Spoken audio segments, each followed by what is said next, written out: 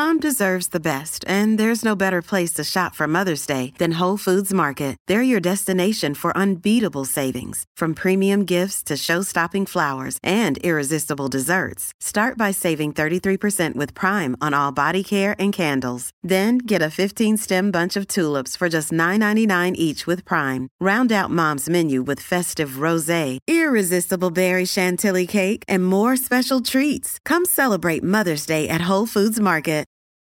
This episode is brought to you by Reese's Peanut Butter Cups. In breaking news, leading scientists worldwide are conducting experiments to determine if Reese's Peanut Butter Cups are the perfect combination of peanut butter and chocolate. However, it appears the study was inconclusive, as the scientists couldn't help but eat all the Reese's. Because when you want something sweet, you can't do better than Reese's. Find Reese's now at a store near you. Talking about chicken a la king, mango and garbanzo tabbouleh, real potatoes and vegetables with roasted garlic and basil, zucchini ziti, granola fruit bar. Look at all this beautiful food. Welcome to Green Eggs and Dan, where I interview amazing people with amazing lives, but all I care about is what is in their fridge. My guest today is an author and director who's directed a 15-part docuseries called Chinese Restaurants, and he's author of Have You Eaten? Stories from Chinese restaurants around the world. I've been reading it. It's a fantastic read. I'm really excited to have you on. It's Chuck Kwan, everyone. Hello. So, Chuck, I have so many questions for you because I am so fascinated by the culture of Chinese restaurants in, let's call it, the diaspora. But before we get to that, let's get into your fridge. You guys can see Chuck's fridge on my Instagram at StandUpDan. I'm going to share my screen, and here we go. All right, Chuck, you've got a great fridge here. I'm not going to lie. You came in with a wonderful fridge. You're in Canada. I don't know if the Canadian supermarkets just deliver the vegetables a lot more organized and neat than ours, but on the bottom row here, you've got wonderful carrots, celery. I'm not sure what that vegetable is over there. I think that's Chinese green. Chinese greens. Right. Everything just looks really meticulous. Nice. You got a good fridge, Chuck. I'm very impressed. Thank you. Well, it's not my fridge alone. It's my wife's arrangement as well. Sometimes she's very particular about where the food goes and where it goes anywhere. So I give a lot of credit to her. That's nice. That's nice of you. Yeah, you've got the sliced pork here on the second row. And what is that over there? Is that like some sort of papaya? Yeah. It's a cut up papaya. I buy them from the store. So you don't have to buy the whole papaya. You can buy a portion of it. Love it. And the door to me was really the most exciting part because this is where we have a lot of the fun condiments. Right. And a lot of these I wasn't familiar with. I'm familiar, obviously, with hoisin sauce, familiar with this sweet bean sauce. I love that you've got the tandoori curry paste. Right. Always very fun to add anything. So then there's some Chinese sauces that I have no idea what they are. What is this over here? That's another bean sauce, and it's a bit sweet, and you can add it to a lot of actually Korean Chinese cooking or northeastern cooking, China cooking. So they use a lot of that sweet bean paste. I think it came from a broad bean, fermented broad bean. So it's another one of these wonderful aromatic, tastes good bean paste that Chinese use all the time. What is the main source of umami in Chinese sauces? Is it mostly mushroom? Is it some sort I guess of seaweed? You can get a lot of umami comes from the bean paste. Okay. Just like the Japanese have their own miso. Yeah. Miso is fermented soybean. Again, I think the fermentation does wonderful things and it produces all the umamis in the in all the beans and soybeans and so forth. Fantastic. What's this guy over here? There's like a little yellow bottle on the bottom shelf. Oh, that's my special precious uzu sauce. Uzu is a Japanese kind of a citrus tasting soy sauce. We use it for shabu shabu beef. And use it for dip. You know how you dip beef into a hot pot and then you bring it out. Yeah. You dip it in these sauces, and that's wonderful. My daughter loves it, and she can drink the whole thing. Very cool. Okay, so let's get into it because I've always been fascinated by Chinese restaurants, and I'll tell you why. I mean, I'm of Iranian descent. Right. And when you go to Persian restaurants, it's always full of Persian people. Mhm. Okay. You don't have much assimilation of flavors, let's call it. Mhm. Whereas when you go to a Chinese restaurant, all over America, anywhere you go, outside of like, let's say the hubs of like city hubs, you're rarely going to find Chinese people in there. There's something about Chinese restaurants that have made themselves mainstays of cuisine in every country. I'm reading now with your book, but I'm just going to talk about America because that's my lived experience. When I was touring as a comedian, I would travel to the most random parts of America, little crap towns all over the country that just had fast food. There was a McDonald's, there was a Taco Bell, there was a Burger King, there was a Wendy's, and there was a Chinese restaurant. Right. And I was always like, how the hell did this happen? So explain this to me. Well, I like to say it's the marketing geniuses of the Chinese people, but that's not the real answer. The real answer is that the Chinese have to survive, and what's best, and you make that food globalized in the sense that people crave for it, and it can be done simply, cheaply. You don't have the fancy French cooking that you deal with, and everybody can welcome it. So I think Chinese food has taken over the imagination of most of the world in terms of something edible, something cheap, and something fulfilling. Not to mention, of course, I'm biased. Of course, I think Chinese food is one of the best cuisine in the world, but it's a testimony to the survival of Chinese immigrants. You will see that the reason why you find them in small towns is because they're away from competition. And if you're only one of the two Chinese restaurants in a small town, you guarantee you get business from the Americans. So in that sense, it's the way of going where the customers are. It also, when you talk about the menu itself, you can see that compared to Iranian food, Chinese menu tend to be a little bit more hybrid, a little bit more variety, not quite the classical traditional Chinese cuisine that we as Chinese know, but they tend to be very adaptive to the environment, to the customers. General Tso's chicken is not Chinese, it's American. It was invented in New York. So in that sense, Chinese are very adaptive about adopting the cuisine to cater to the taste of the clientele. Yeah, which is super interesting because, like you said, when you go to like a quote unquote authentic Chinese restaurant, it doesn't look anything like the menu of like the place down the block that you're getting takeout from. Right. I had a theory, and I'm now realizing how wrong it was. But my theory initially was well, there's probably a lot of Chinese restaurants all over America in every little pocket because the railroad builders were Chinese and it spread them around the country. But I guess, does that work out though? Because that was generations and generations and generations ago. And I'm assuming that most of these Chinese restaurants in little towns throughout America are new immigrants. Is that true or no? Yes, that's very true. Okay. But the genesis of the railroad workers is still very true. In the late 19th century, Chinese railroad workers, after they follow the railroad and they go all across America. And of course, once a railroad is built, many times they will no longer need it. And countries like Canada and the US tend to try to kick them out. So they say, well, no, we're surviving, so we'll just open a Chinese restaurant. And that becomes a livelihood for many of these people. And again, I want to point to the fact that none of these people are chefs, obviously. Right. So they're peasants, they're farmers. They have been recruited by the Transcontinental Railroad to build the railroad. So, here they are. They had to find a skill, and they quickly adapted to making Chinese food.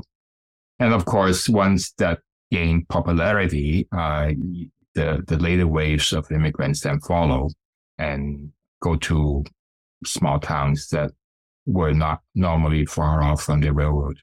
Interesting.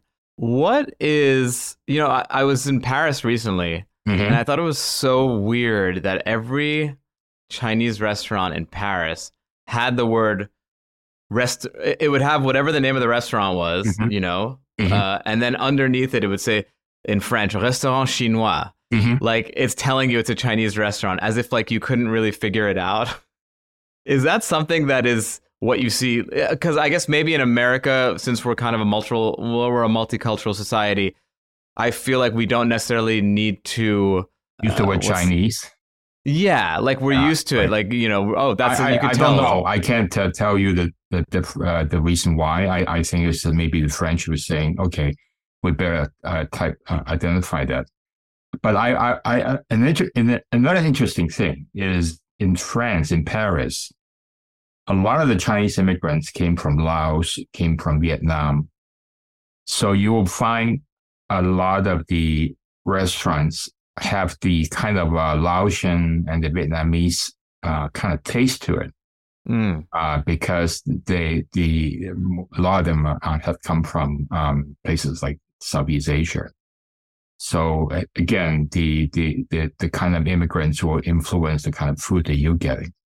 So maybe it's a way for French to say, look, this is really a Chinese restaurant rather than a Vietnamese restaurant, because they do have Vietnamese restaurants, which are run by sometimes Chinese Vietnamese.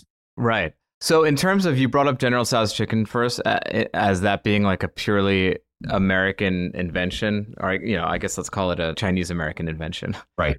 What other countries have interesting invented Chinese foods that, because like I saw you went to, there's a place in Israel that you visited, right? Madagascar. Right. Just where was there the let's call it the most interesting fusion, let's say, that has become like the part of like that country's lexicon of Chinese food? Well, I think you can find the fusion and hybrid almost everywhere, and it's very much dependent on the adaptiveness and the creativeness of the restaurant proprietor. However, funny that you mentioned Madagascar, because the national dish of Madagascar is wonton soup. It's called chinoise. And when I got there, I said, what the hell is soup chinoise? And it's a French word for wonton soup. And somehow the Chinese brought wonton soup and rickshaw into Madagascar in the turn of the last century. So in that sense, it has been adopted into, becoming kind of the national cuisine, pretty much like curry masala chicken become a quote unquote national cuisine for the Brits. Right, exactly. That's so interesting. It's funny, I do a lot of food history on this podcast, and I realize that most foods that we eat end up coming from China. It's like anything, if you go back far enough, it came from China. Churros came from China. I didn't know that. Yeah, churros ultimately are. I forget what the name of the dessert is, but it's basically it came from China. And most rice dishes came from China. Most noodle dishes came from China. Right. I know the Italians like to fight back on that, but we know it was the Chinese. Come on. I don't think it's that much of a debate. Wow. That's funny you mentioned rice, because I found out in my research and in making of the film and writing the book, Chinese introduced rice into South America through Peru. Wow. Chinese workers were hired to build railroads, as well as to be farmers and haciendas. And they stipulated in their contract that they have to have the rice. But Peruvians don't eat rice. They have the Inca potatoes. So what happened is that the Chinese said, no problem. We'll grow our own rice. So they introduced a plantation of rice into the Latin American diet, because rice was not in a Latin American or plant. So, it's a bit of interesting food history. And today, the Peruvian cuisine, known as chifa, is actually a hybrid of Chinese in Peru. And it is the national cuisine of Peru. It's chifa. And chifa actually comes from Chinese word, have you eaten? So chifa is both used as a verb to Chifa means to eat Chinese, and a noun as in a Chifa restaurant, or as in the food, Chifa food. So in that sense, Chinese food has a very, very big influence on the cuisine and the rice plantation in Peru.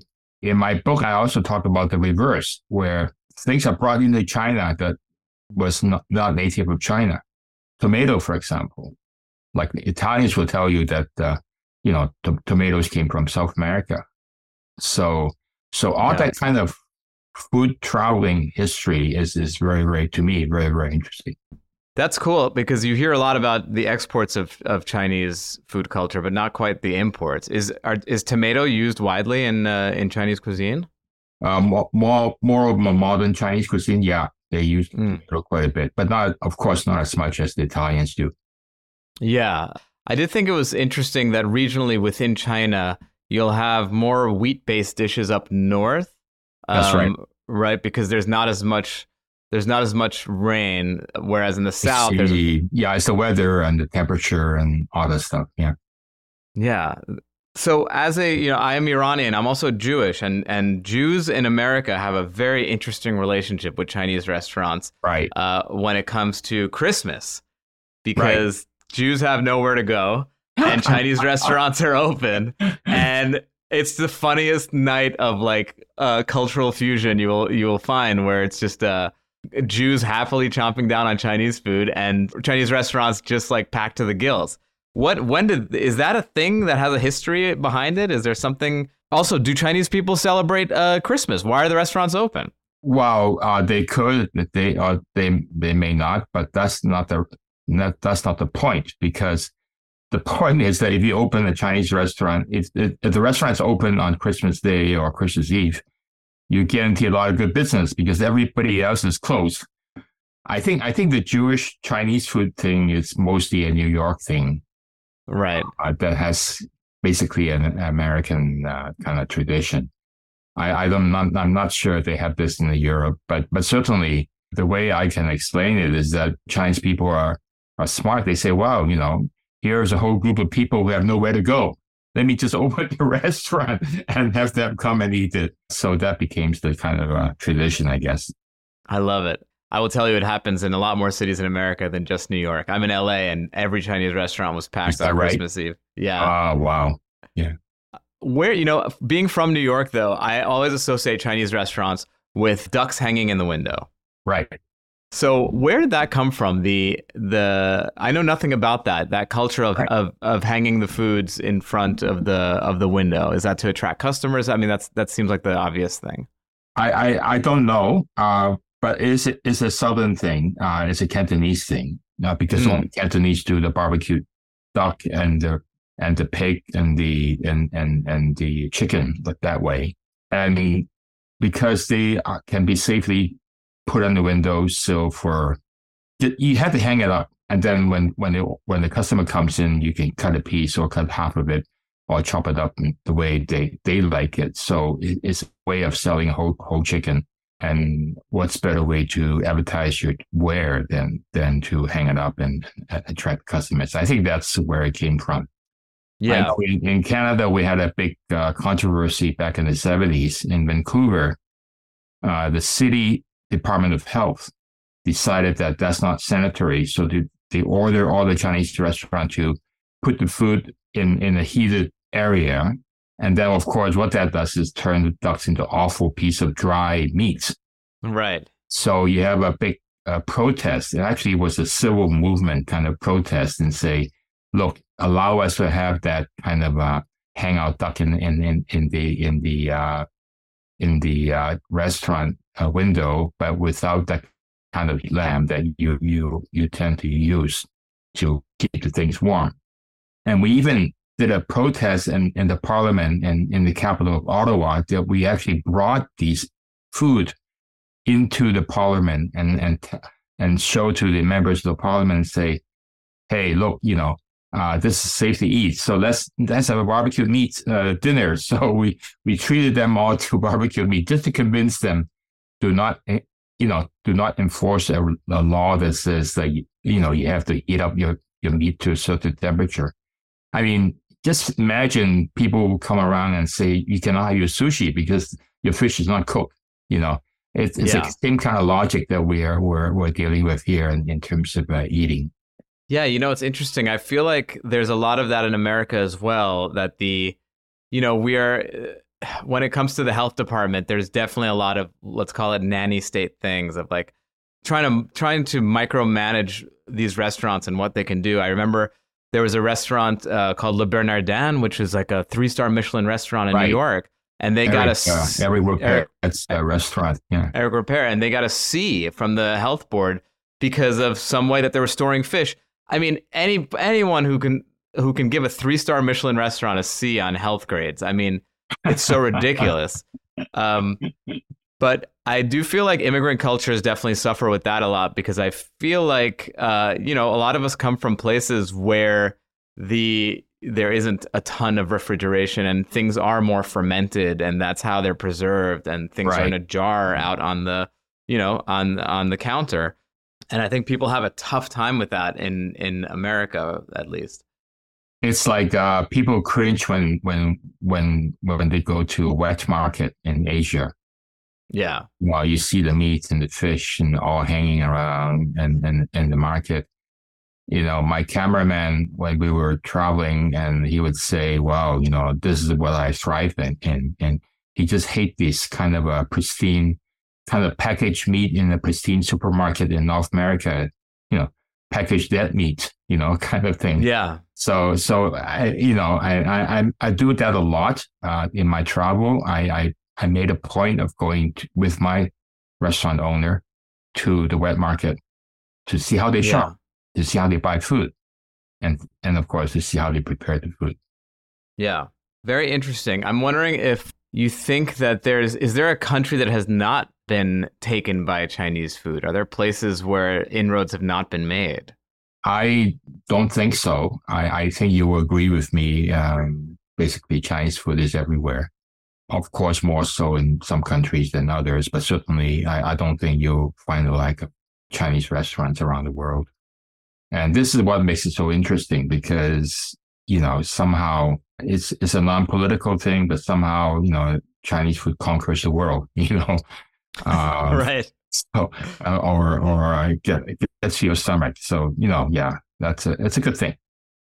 Yeah, it's a great thing. I just got turned on to Hunan lamb from this place, Tasty Noodle House in LA. Very, very good Chinese restaurant. I feel like in LA you have a lot more authentic Chinese food, let's call it, and I feel like in New York it's a lot more of the Chinese American food. Yeah. But man, this Hunan lamb, it kills me. I love it. I think it's got some Szechuan peppercorns in it. It's got these fun chilies in it. It's just like there's an explosiveness to Chinese food where it's almost like we're not going for like subtle balance. We're going for an explosion in your mouth, and it hits so well. I mean, it's so satisfying. Right. Szechuan peppercorns were illegal in America for a while, right? That's what I found out. I didn't know that until somebody who was interviewing me pointed out the fact that because we were talking about mapo tofu, the kind of ma and la in terms of hotness, right? Ma is a Chinese word for numbness, and Szechuan peppercorns are a numbing thing, so it numbs you down. And then la is the chili hot pepper kind of taste. So, in mapo tofu, you have the ma and the la in there. And then this person pointed out that, it was illegal. I was shocked. I would say, hey, you never been to Mexico? Right. I just came back from Mexico, and, I was getting a nice tour kind of guide through the Mexican cuisine, and I'm just amazed at how many chili peppers how many variety of chili peppers that they have, and how they go on and on about it, and that's amazing. It's a totally different food culture. Totally. Jews and Chinese food. It's not just about Christmas. The Jews who emigrated to New York City moved to the Lower East Side in the late 1800s and early 1900s. And what's the Lower East Side next to? Chinatown. And back then, people stuck to their own. The Jews opened delis to service other Jews, the German restaurants serviced Germans, and the Italian restaurants catered to Italians. Jews were not welcome in any of these establishments. However, the Chinese accepted them with open arms. So it was a way that New York Jews could step outside their culinary comfort zone without stepping outside their actual comfort zones. Cut to today, eating Chinese food has become a meaningful symbol for American Judaism. In the cuisine, Jews found a modern means of expressing their traditional cultural values. The savoring of Chinese food is now a ritualized celebration of immigration, education, family, community, and continuity. Mazel tov. Another day is here, and you're ready for it. What to wear? Check. Breakfast, lunch, and dinner? Check. Planning for what's next and how to save for it? That's where Bank of America can help. For your financial to-dos, Bank of America has experts ready to help get you closer to your goals. Get started at one of our local financial centers or 24/7 in our mobile banking app.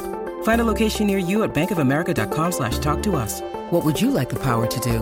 Mobile banking requires downloading the app and is only available for select devices. Message and data rates may apply. Bank of America NA, member FDIC.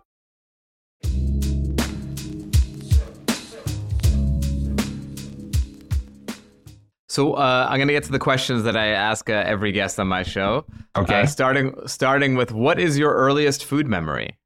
Well, besides home-cooked meal, my earliest, I would say, memorable dinner outside my house was we had freshly killed chicken wrapped in paper and deep fried through the paper to cook the chicken. And the paper then preserves all the juices and the condiments and the soy sauce that goes with the chicken. And then you just tear out the chicken pocket and then you eat the chicken, the paper pocket, and you eat the chicken from the pocket. To me, we were eating it open air in the farm, in the chicken farm, prepared by the farmer. So it was just amazing. That was my earliest, wonderful meal that I've had. And I have never forgotten about that experience. I think I was maybe 6 or 7 years old. Where was that? In Singapore. In Singapore. Amazing. Yeah, when there was a whole debate about, well, do we import Australian frozen chicken into the market, all that stuff. Because we were used to just going to the chicken farm and buying chicken, right? So right. It's not that and then suddenly Singapore supermarkets start bringing in frozen New Zealand lamb and frozen Australian chicken. And I say, wow, yuck, what kind of chicken is this? So, that just, the whole kind of food experience in Singapore is actually quite amazing. Yeah. Yeah, they have a lot of these food markets that look really, really fun. Right. Is that where there's the chicken and rice? Is that a Singapore thing? Yes, that's another one of my favorite. I think I answered that question to your, if you were on a desert island, what would you eat for the rest of your life? And I say, yeah, Hainan chicken rice. Give it to me any day. Really? Yeah. So Hainan chicken rice, explain it a little bit. I think the chicken is cooked in some sort of, is it cooked in a soy sauce? It's a boil it's a boil chicken. Mm-hmm. So, nothing, very simple. But then the chicken's juice and the water that you use it to make the rice. So your rice is then chicken flavor, almost like a chicken soup flavor rice. How fun. And of course, you eat that kind of cool and not a hot chicken. And it's a most wonderful, amazing dish. Yeah. It's one of those things. I remember when you hear it described, you're like, that can't be that good. And then you have it and you're like, oh my God, this is amazing. And food can be like this, right? I mean, you say, hey, that's no big deal how you make it. But then when you tasted it, and it's amazing. Absolutely. Okay. What is your death row meal? So let's think of a reason you're on death row. So the Canadian government makes another law that you can't use plum sauce in any cuisine. You lose it. You go over there and you bring enough plum sauce to suffocate them, and they all die. And now you're on death row. Right. So I would get my warden to prepare me a steamed whole fish with ginger and scallion. That's my go-to classical Cantonese dish. Obviously the fish has to be fresh. Yeah. But then, there's nothing nothing beats it in terms of, the ultimate kind of, it's very subtle, it's very fresh, and it's actually quite easy to make. But then you preserve the entire freshness and the sweetness of the fish. Garupa.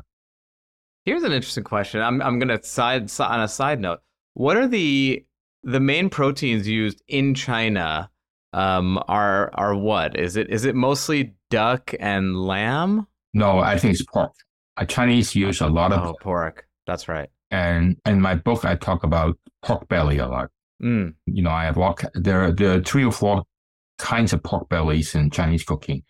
There's the Hakka pork belly, there's the northern pork belly. So they're all done a little bit differently. However, the main thing about pork belly is that you get the fat out of the skin, the big thick skin.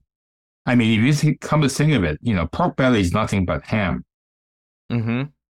You have half of that is bacon, sorry.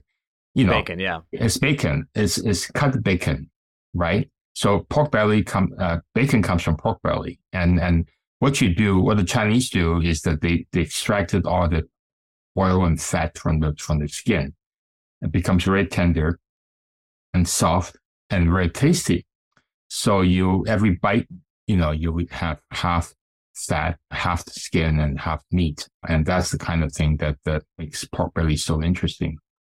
So I talk a lot about the pork belly. But certainly, as in a lot of cultures, Portugal, for example, Italy, for example, pig is the central animal because it's easy to raise. Right. And it doesn't take much to raise it either. A cow, you have to feed them with grass and all this stuff, and not very environmentally friendly.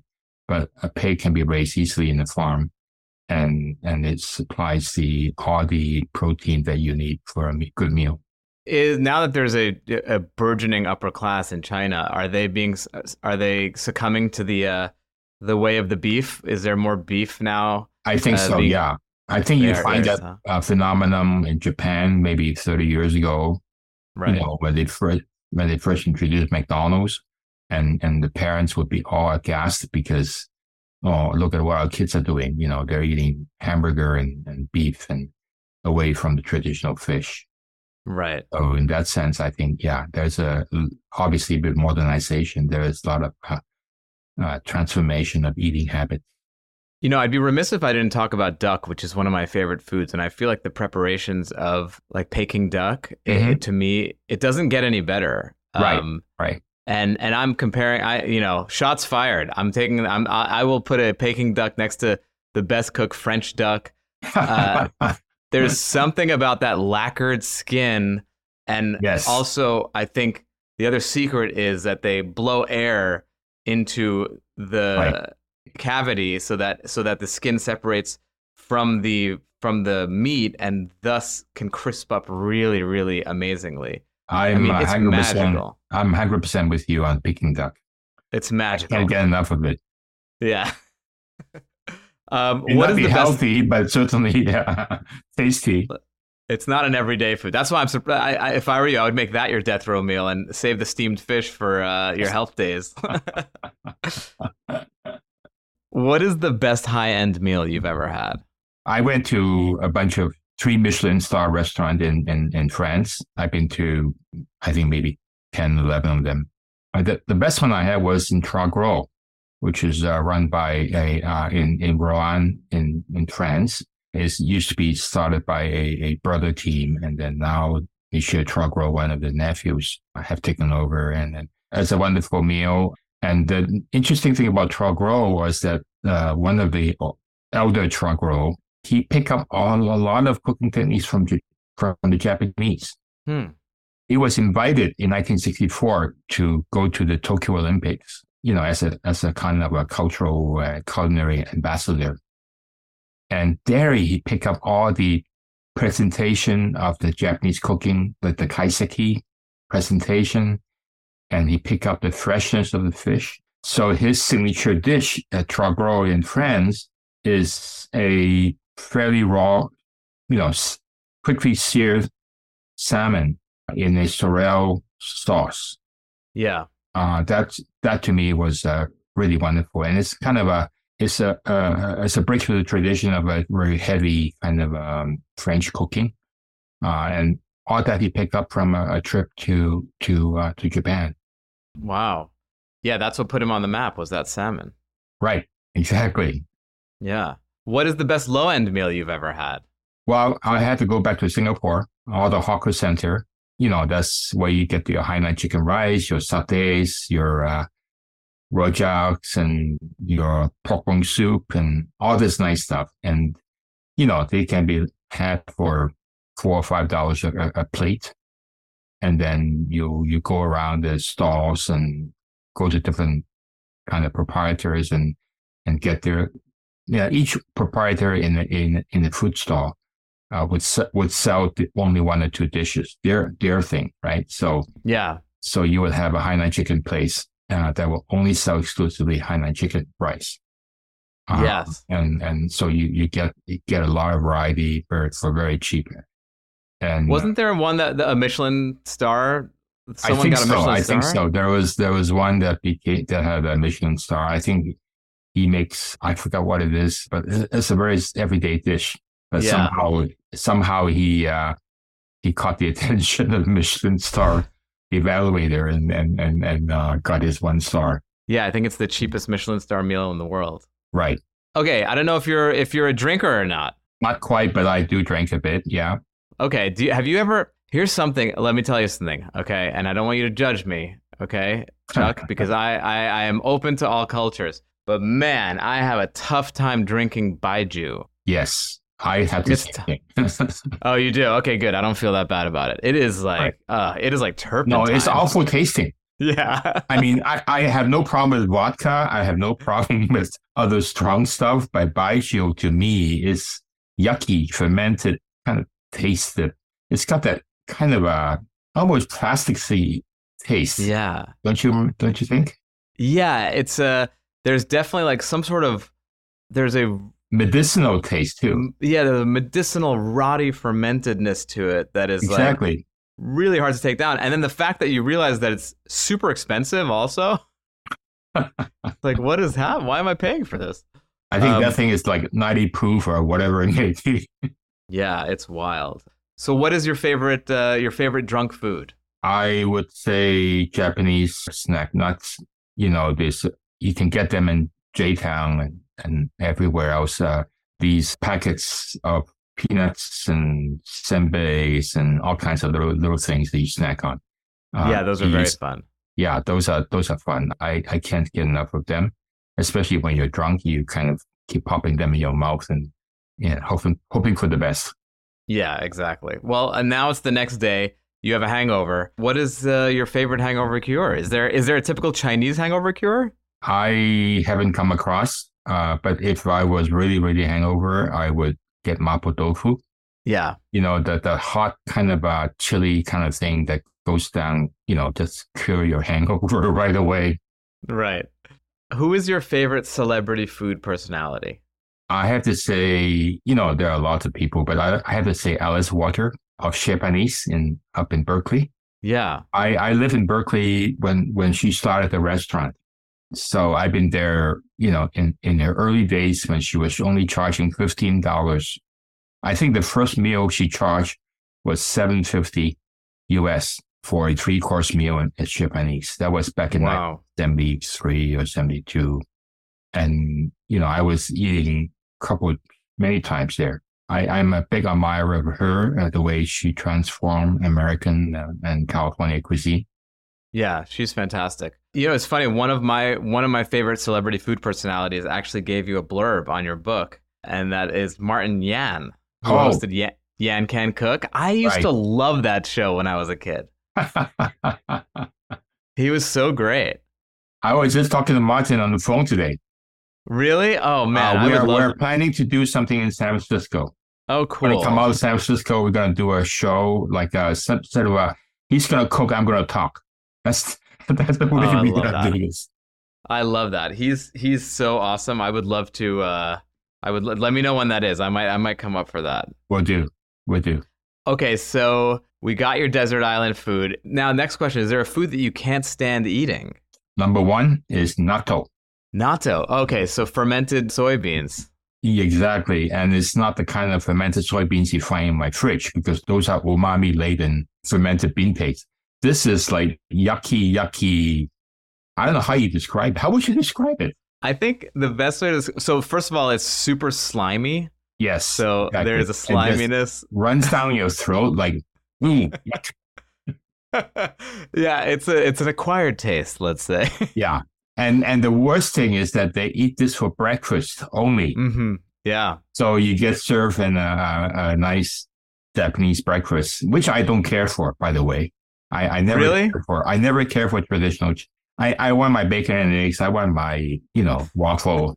I don't really care for what the Japanese serve as breakfast. Raw eggs and nattos and miso soup. And mackerel and yeah, like grilled mackerel. Okay, it's a fish, but then they have bangers. So but no, I shy away from Japanese breakfast. What's a typical Chinese breakfast? Usually maybe congee and maybe some noodles if it's want to be, but that has since been displaced by bacon and eggs and toast and all kinds of things, right? So yeah, look, it's not a lost tradition anymore. I mean, you still have these older generation that would go to a tea house and have dim sum and drink tea, a pot of tea. That would be a nice Chinese breakfast. And then you have congee, and then you have noodles and so forth. Congee is like a rice-based porridge. Yeah, right. And you can make it as plain as you want. It's good for your health because you just get the rice in there and it's not nutritious. But you can dress it up with raw fish or chicken or beef or whatever you want. Yeah. So it's you can do a variety of things with congee. It's delicious. Yeah. Okay, last question. This is my favorite question, which is, what is your restaurant pet peeve? Waiters who don't know what they're doing and can't tell you what they're serving. That's my thing. Waiters who don't know what they're doing. Okay, that's a good one.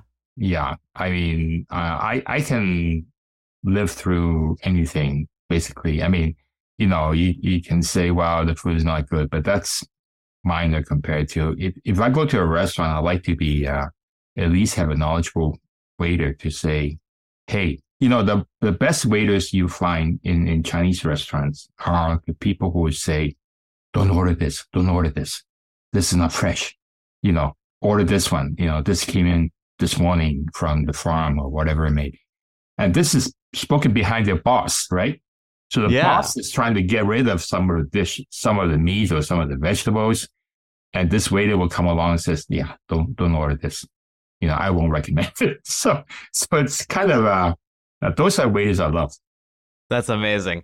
Yeah, I feel like especially in American restaurants, when they're like, you should try this, try that. I always think, oh, they're just trying to get rid of that ingredient because it's all. Exactly. I like that in Chinese restaurants. It's the opposite. Well, only if you have friendly waiters. Right. Exactly. Chuck, such a pleasure. This was so eye-opening for me, and I'm sure it will be for my listeners. Tell everyone where they can find you. You can go to haveyoueatenyet.ca for Canada. I have a website on my book, but you should know that before I wrote the book 20 years ago, I made the same film. So my book is a memoir of my travel from 20 years ago. And that you can find me at ChineseRestaurants.tv. Amazing. Thank you so much, it's Chuck. easy to remember. Thanks a lot, Dan. It's amazing to talk to you. I really enjoy Iranian food. I lived in Saudi Arabia for a while, and I traveled through Tehran when the Shah was there. Oh, wow. This is before the Khomeini revolution. So I traveled all through Iran for maybe a couple of weeks. So I'm really appreciative of the Iranian food, for example. That's really great. Wow, that's so cool. And yeah, I hope one day we'll have more of a variety of Persian restaurants in America than we do now. Right. I wish the same fate to Persian food that Chinese food has had in the diaspora. That's very inspirational. Yeah. Thank you, Chuck. This is so cool. And if I ever see you in America, we're getting some Kung Pao chicken. Take care.